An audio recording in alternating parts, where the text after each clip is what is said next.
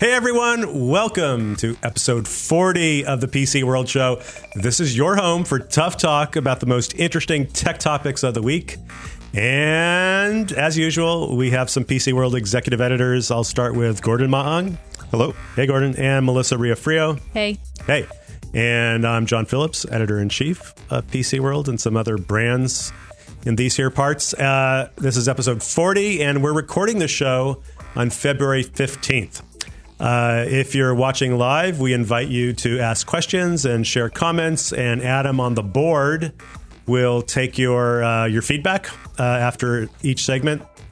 Nope, that's one. There I am. There you go. Hey, Adam. One of those. And it is a hardware-heavy show. So we're going to start with a look at a Chromebook that runs Android apps. So Google's finally making good on the promise to take Android to its, I guess we would call it laptop or laptop computing platform.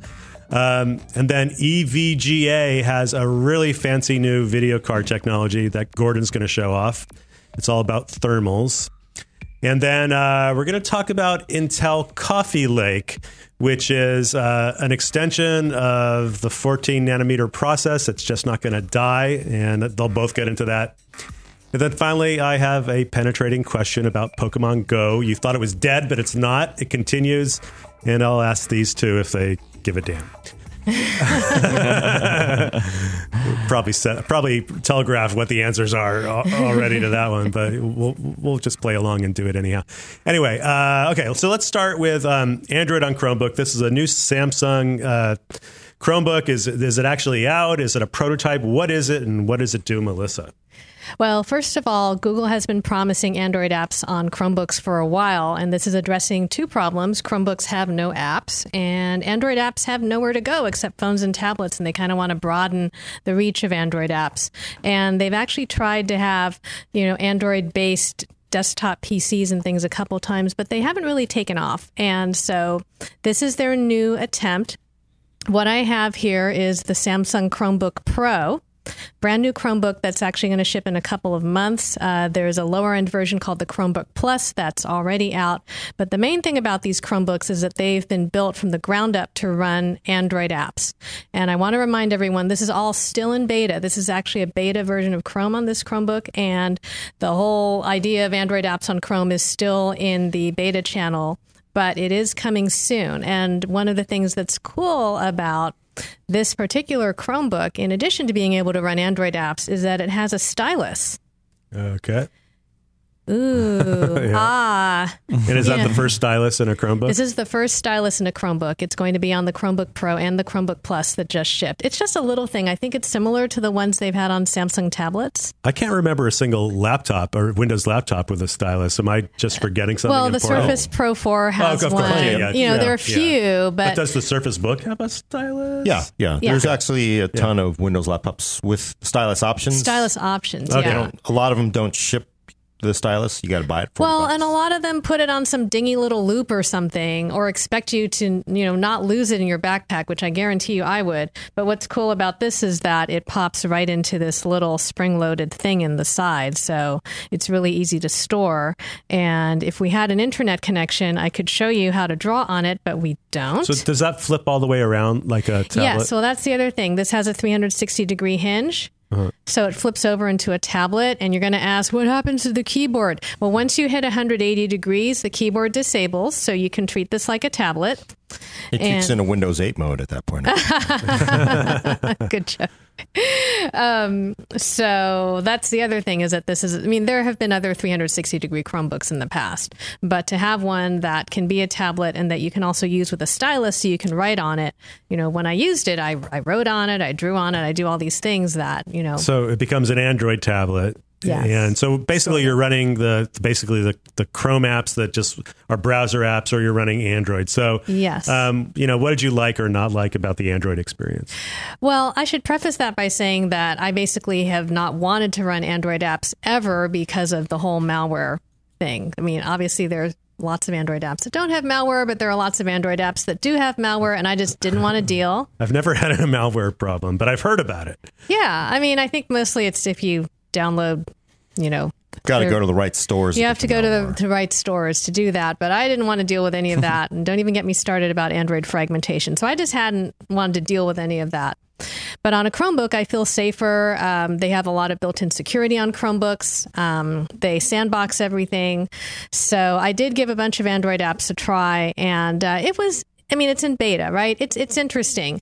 You have apps like Instagram that basically don't know you're on a Chromebook, so they're still running like in this little narrow mobile window, and they work fine. You have some other apps that Google has been working on preparing that can handle a bigger screen and give you a little more room to run around, like in games. I played this game called Asphalt 8 that, it's a driving game, and when you have more screen space, it's more fun to drive. But then you have a lot of apps that say, oh, yeah, I'm ready for a Chromebook. And you open it up and it's like way stretched out and like the buttons on one end and the options on the other end. And you feel like you're watching a tennis game to run the app. So they're still working on it. So from a grand strategy standpoint, why is this important to have on your... Why do we need Android on our Chromebook?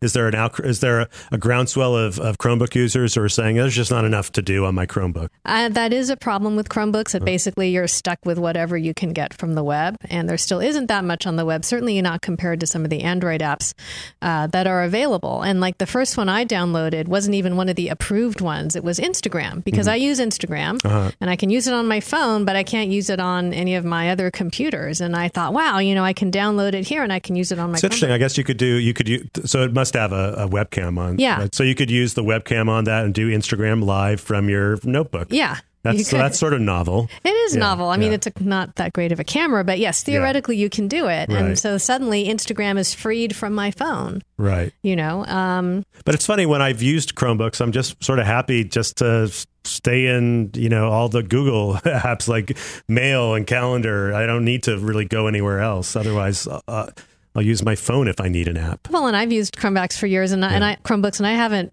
felt like constrained by what I can do. However, they are trying to broaden the appeal of Chromebooks, and they're trying to broaden the reach of Android. So, do you think it's a PC, Gordon? Does this qualify as a PC? I don't know. Is it a phone with a big keyboard?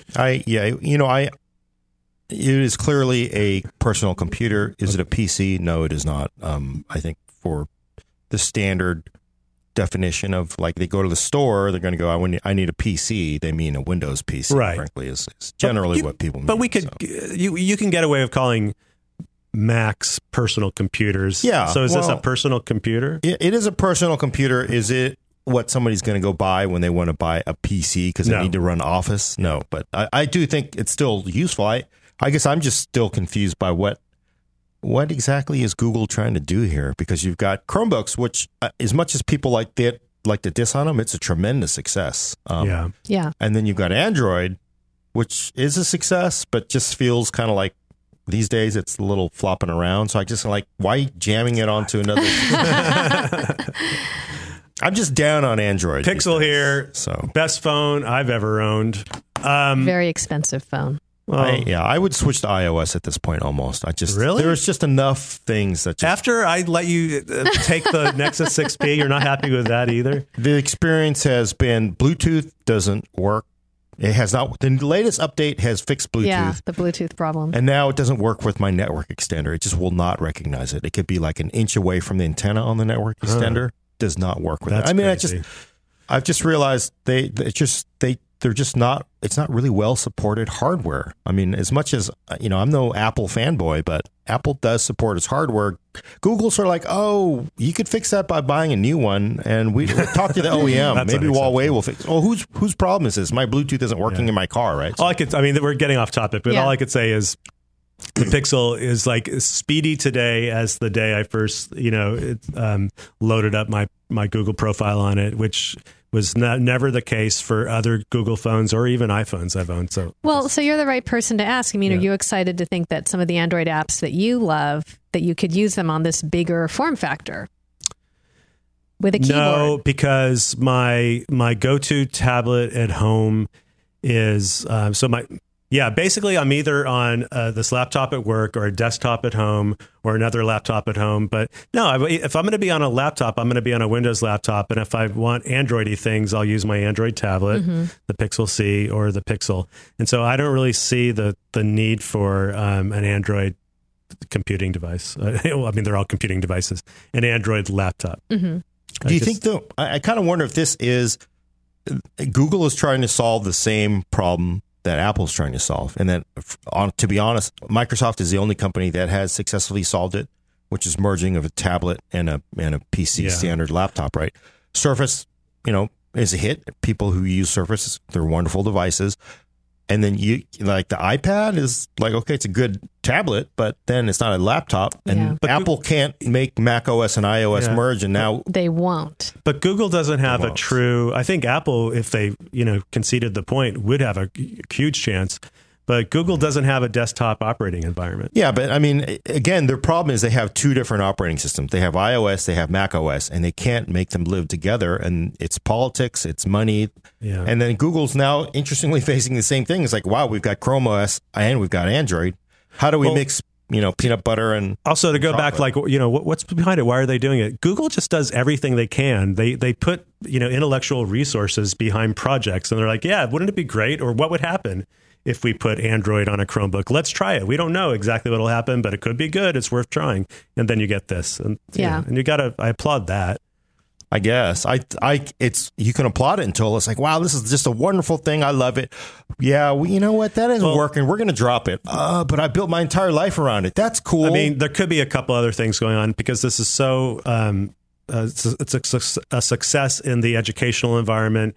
I guess, is it big in the enterprise beyond education? It's there's some movement there, but really it's education. 50% of the education market. I don't know anything about coding, but is it possible it might be easier to make an Android custom Android app for your educational needs than it might be to do a Chrome OS extension? So it could be something like that, or there could be existing Android apps that teachers want to use that they would love to see dropped onto Chromebooks, something like that. Or if it were an Android app, then it could work on your Chromebook or your Android phone, and corporations might want that. Yeah.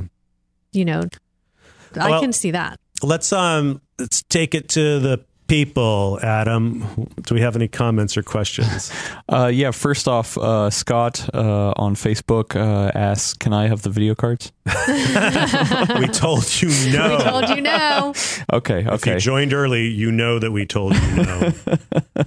And Lester Bauman on YouTube says, give it a year and see what happens. It's always harder to decide something like this in advance, how the adoption of the Android apps is going to happen. And Anthony Ekstrom says, no Android coding on Chromebook. So to answer that question, for me personally, I'd like to chime in. I borrowed it for a little bit during the beta, and I was excited for games, because a larger screen for some of the games I had were, is better. So it's one little use case. So. All right, we learned something. That's great.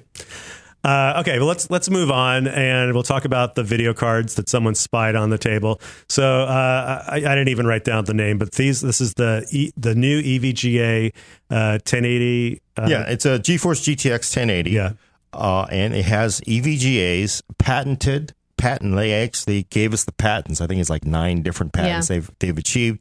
They have patent pending technology called ICX in the video card.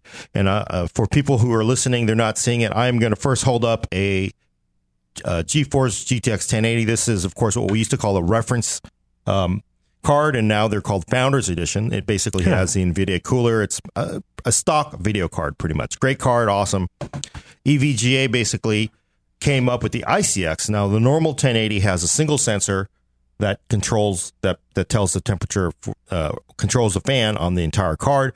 EVGA, coming off some really horrible Samsung-like battery issues last year, not quite as well. They weren't battery issues. It wasn't battery issues, but heat issues. You need to tell them, why did they do this? Yeah, so EVGA did this because last year they had video cards that were overheating. Some people were actually blowing them up. EVGA, to the credit, said, hey, you know what? If you actually blow up your video card, which is extremely rare, we will give you a new one for free. But they fried the chip. They didn't blow up, right? Did they blow up? They just stopped working. I just want to make sure it'd be cool if they did blow up. Yeah. That would be cool. So what they did is they went back to the drawing board and said, okay, we clearly have a problem with thermals. Yeah. Instead of just having a single thermal sensor for the entire video card, let's just throw 9 different thermal sensors. I think we've got a slide of this, Adam, slide 11, page 11. So if you're listening, there's basically a picture of the video card, and they've got thermal sensors scattered everywhere on this video card so that you can tell if the card is overheating, like is it the memory, is it the voltage regulator, is it the actual GPU itself? So they just have a lot more data that they can rely on. And you can see it, people who have high-end video cards, they love numbers, right? They're like gauges in a race car. The problem before was that the GPU wasn't the heating problem. It was the voltage regulator, right? Yeah. So how do they is there a fan over other parts of the card to make sure that the true trouble spots get cooled down? Or how are they using these sensors and taking that data and translating it into more effective cooling? So one thing they're doing is they let you control the fans independently. Previously, both fans were just, rigged up so they would run at the same RPM. They can actually, you can control the fan speed separately. You could crank up the one that is over the voltage regulators to cool it down. And actually, besides the sensors, they've also, done a lot of work on the coolers. What they basically said last year is like, the problem is, it was fine to run the card, but if you ran a really, really hard stress test and you ran it, and it just a certain temperature, you might actually get outside the envelope. So they just didn't have enough safety margins on that previous design. This one corrects that. They put a ton of work into the cooler itself. You can't see it here. There's actually some of the slide deck if we want to show up at there's little nubs, all kinds of stuff to say, look, we've put a lot of work into the cooler, but yeah, I like the sensors. There's the little nubs, pin. Yeah. And then they've also put LEDs. If we can go back to let's look at the LEDs. Let's look at the LEDs. Now that's what I like. So if you go to slide 14, so that actually at a glance you can look down at your video card, in your case, through your window that you are going to have. And then you can see if they're blue, it's running cool. If it's green, it's getting a little warmer. And if it's red, it's getting too hot. How many LEDs are on the card? Just the 3, or are they specific to specific parts of the card? So there are 3 LED indicators for different components. One for the GPU, one for the power regulators, the power circuits, and then one for the RAM itself. So it just at a glance tells you like what's overheating or what isn't heating. You can set the temperatures. Interesting. And then you can say, oh, okay, I have this in a really small case. It's the summer. And I live in the South, so I need to crank my fans up to a higher temperature. So what's this card cost? I think it's just that's one thing I didn't look up, unfortunately. All right, but I believe it's just, there's a slight premium over a normal GTX 1060, 650-ish, I'm going to guess. Yeah, it's not a big It's not a huge premium, But what I really like about this is, they clearly had a problem last year, and they got beat up pretty badly over it. And in fact, that they even said, like, look, it's very rare that you would blow your card up, and if you do, we will give you another one for free. So that's not a problem. But they got beat up pretty badly over it. And then they went back and they said, like, okay, we're going to overload, give you all kinds of cool features to correct this. So that's. And have we reviewed this yet, or have we just written the news story? We've written a hands-on, Brad. If you go to PCWorld.com, Brad has a hands-on with the video card. Cool. Well, it's certainly interesting technology, man. Compare this to, 1998 when we called them video or PC accelerators or graphics accelerators. Graphics accelerators. Yeah. And we've come a long way, haven't we? Yeah. These are amazing video cards. Okay. Well, we're going to move straight on to Intel Coffee Lake. So was this a surprise announcement? Did we see this coming? I didn't see it coming. Okay. Who wants to describe what happened? What's going on? What to expect? I think you probably edited Mark's story. I edited the story, and lacking internet, I'm probably going to be a little foggy on the details, but here's the gist. Okay. There's going to be another chip coming out called Coffee Lake that's using the 14 nanometer process. And so for all of you close Intel followers, you know that this yet again blows Moore's Law and TikTok out of the water, because instead of, by now they should have been down to 10 nanometer, but they have a fourth 14 nanometer chip, and we were just expecting 2. And they had a third because they couldn't quite do the 10 nanometer, and now they have a fourth and are squeezing a little bit more out of it. And you kind of wonder, how long is Intel going to keep playing the 14 nanometer? But I think that this is going on with the backdrop of Intel's declaration last week, too, that, you know what, PC CPUs, you're great, but we're not going to give you the best stuff first anymore. And so they said they're still going to be, Moore's Law is alive and well. They're still going to be developing better and better chip technologies, but those innovations are going to go on other chips before they go to PC chips. And the idea is that this 14 nanometer Coffee Lake will live side by side Cannon Lake, which is 10 nanometer, and the 10 will be the lower end chip. Do I have that right, or am I jumping too far ahead? It'll be the newer process. It'll be the newer process. So, and you always hope with newer processes, you're going to get either an increase in performance or an increase in efficiency. Well, I guess I should ask, the whole idea. Where does Coffee Lake, when it comes out, and first of all, when's it coming out? The second half of this year? Yeah, second half. Where's it going to, like, what kind of computers is it going to appear in? And where does it live in the performance scale? I don't think they've actually detailed where exactly it's going to go in the stack, but I think there's definitely a lot of things contributing to this, and it looks bad because people freaked out when they did KB Lake, because every year we would go where's the process chip? Where you get process and then you get new chip, then new process. So that 2-year cadence of just you'd always get 2 generations on one process. Now they've gotten 3, now they're going 4, so everybody's going, oh my god, Moore's Law is dead, right? Yeah. So I think clearly Intel thinks it could be, we don't know, but I think Intel's going, we're not going to get the yield out of these 10 nanometer parts. Right. Cannon Lake's going to be awesome. That is probably we're not going to be making enough to supply the hundreds of millions that we normally do. So because we have AMD jumping on our backs, we're also going to do an updated version of another 14 nanometer part that gives us more performance, because they know they've got competition. This isn't, they've kind of been phoning it in the last few years because they don't have to worry about AMD. They haven't had to do anything. So now you get AMD showing up with Ryzen, and they got to okay, we need to do something. So, well, and another thing is that if you do a fourth 14 nanometer chip, you have a cost savings. You've already figured out the manufacturing. You're just going to make a few tweaks and do it again. And if there is going to be a price war with AMD, maybe Cannon Lake will help in some way there. Yeah. But where they're going to go, we don't know. Laptops, tablet. Let me read this. So this is directly from Mark Hochman's article.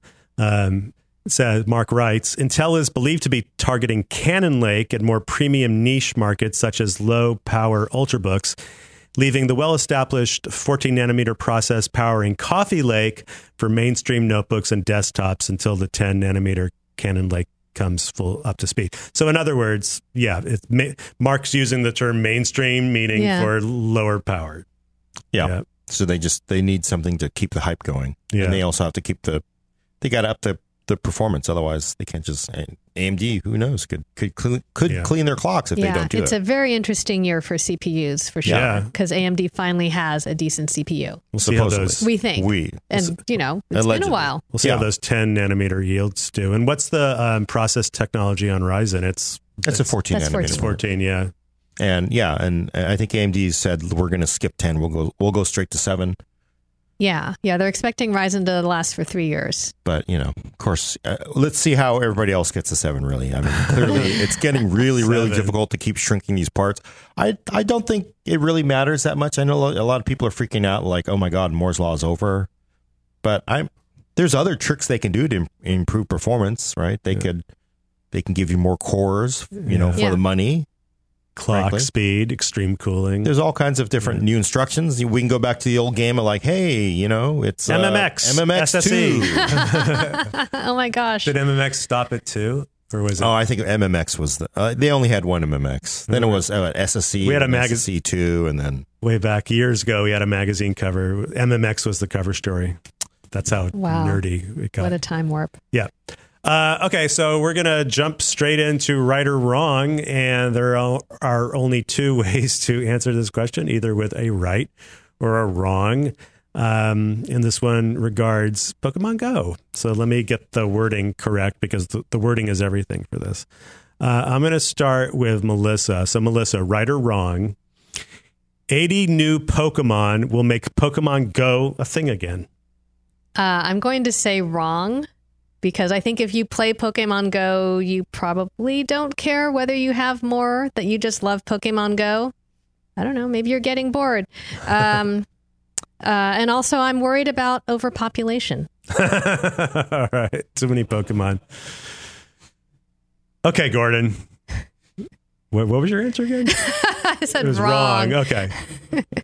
Gordon, right or wrong? Any new Pokemon will make Pokemon Go a thing again. Yes, it will make it a thing right, again. That's right. Okay, it's why? right. It's right because anybody who's playing Pokemon, they don't care. I mean, it's like the quality of. I don't even know what the point of Pokemon is, but clearly, having new Pokemon is enough to convince somebody who's really vested into the Pokemon collection to increase their Pokemon collection. Yeah, because you got to catch them all, Gordon. They got to. They got to have them all. So yes, it will suddenly. People are like, oh my god, they've got new Pokemon.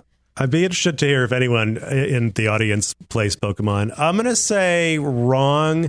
I think there'll be a slight uptick in Pokemon playing, but I think probably most of the people out there, I'm just guessing, are like me, who played up to catching maybe half of the then available Pokemon and then just said, screw it. This isn't actually that fun. Well, and then they're going to go now, there's new Pokemon. I'm going to fire up the app again and see, see if I can find one of the new ones. But then they'll say, I didn't even catch all the old ones, so I'm done. Yeah, but see, the new ones, besides only being new, they're going to make them more dangerous to catch. Like, dangerous. Oh my God, I've got to go to this part of town at 2:00 in the morning with $100 bills in my back to get this Pokemon. Oh, you got that? Yeah, I survived.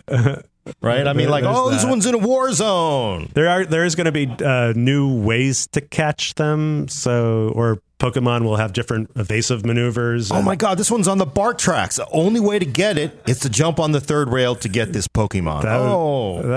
That's a new twist on Pokemon that I'd like to see.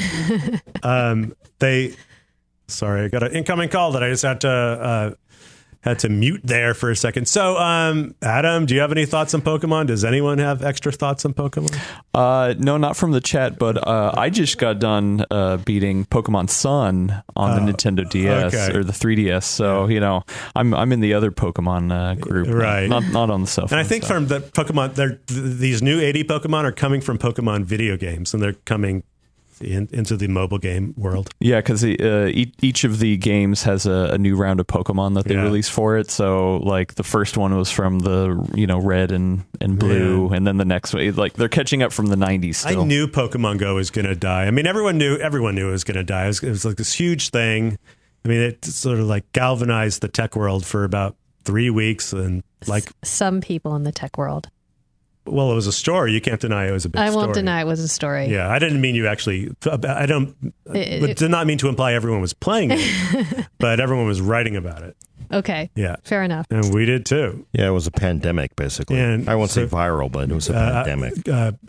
Roman and I and Jason played frequently, and I think Mark played with his kids. Mm-hmm. And I don't know. I'm going to survey these folks and find out if they're still playing. I should have asked them instead of you guys. Would you play it if they made them in oh my God, I've got to I have to go on to a secret government facility to get this Pokemon. They intentionally put it there, at Roswell. That would not compel me to play it any more frequently. If there are big cash rewards, maybe. Yeah. Oh. I mean, right now, the only reward is getting it in your Pokedex, Pokefile. I'm just thinking, if you had Pokemon that you couldn't get unless you did, something incredibly dangerous. That would not compel me. I'd rather if I'm going to do something incredibly dangerous, I want a bigger payoff. But then you wouldn't collect. You just collect them all. You gotta. Well, finding them is pretty hard. Some are really easy; they're just everywhere. But the really rare ones, you got to wait for Roman to jump on stock and say, "Hey, if you're interested, there's this rare Pokemon." He was always on the alert. It was definitely fun watching people walk around San Francisco staring at their phones. That's over now. Does that say something about the lemming nature of humanity? It's a game. It's a game. Yeah. Yeah, but do people still play Sudoku? No, but I just probably. Sudoku? But Sudoku didn't go from from 0 to 100 miles an hour in 2 seconds. It's a bunch of vowels and some consonants. How do you pronounce it? Sudoku. Okay. I think Adam's a player. He knew. No, but it was fun watching people, go like this, and then they'd stop and go like this. Yeah. Yeah. Okay. Way too much talk about Pokemon. We'll end it there. I want to thank Melissa and Gordon for answering these questions and talking. And hey, come back next week to see a new episode of the PC World Show. Bye. Bye.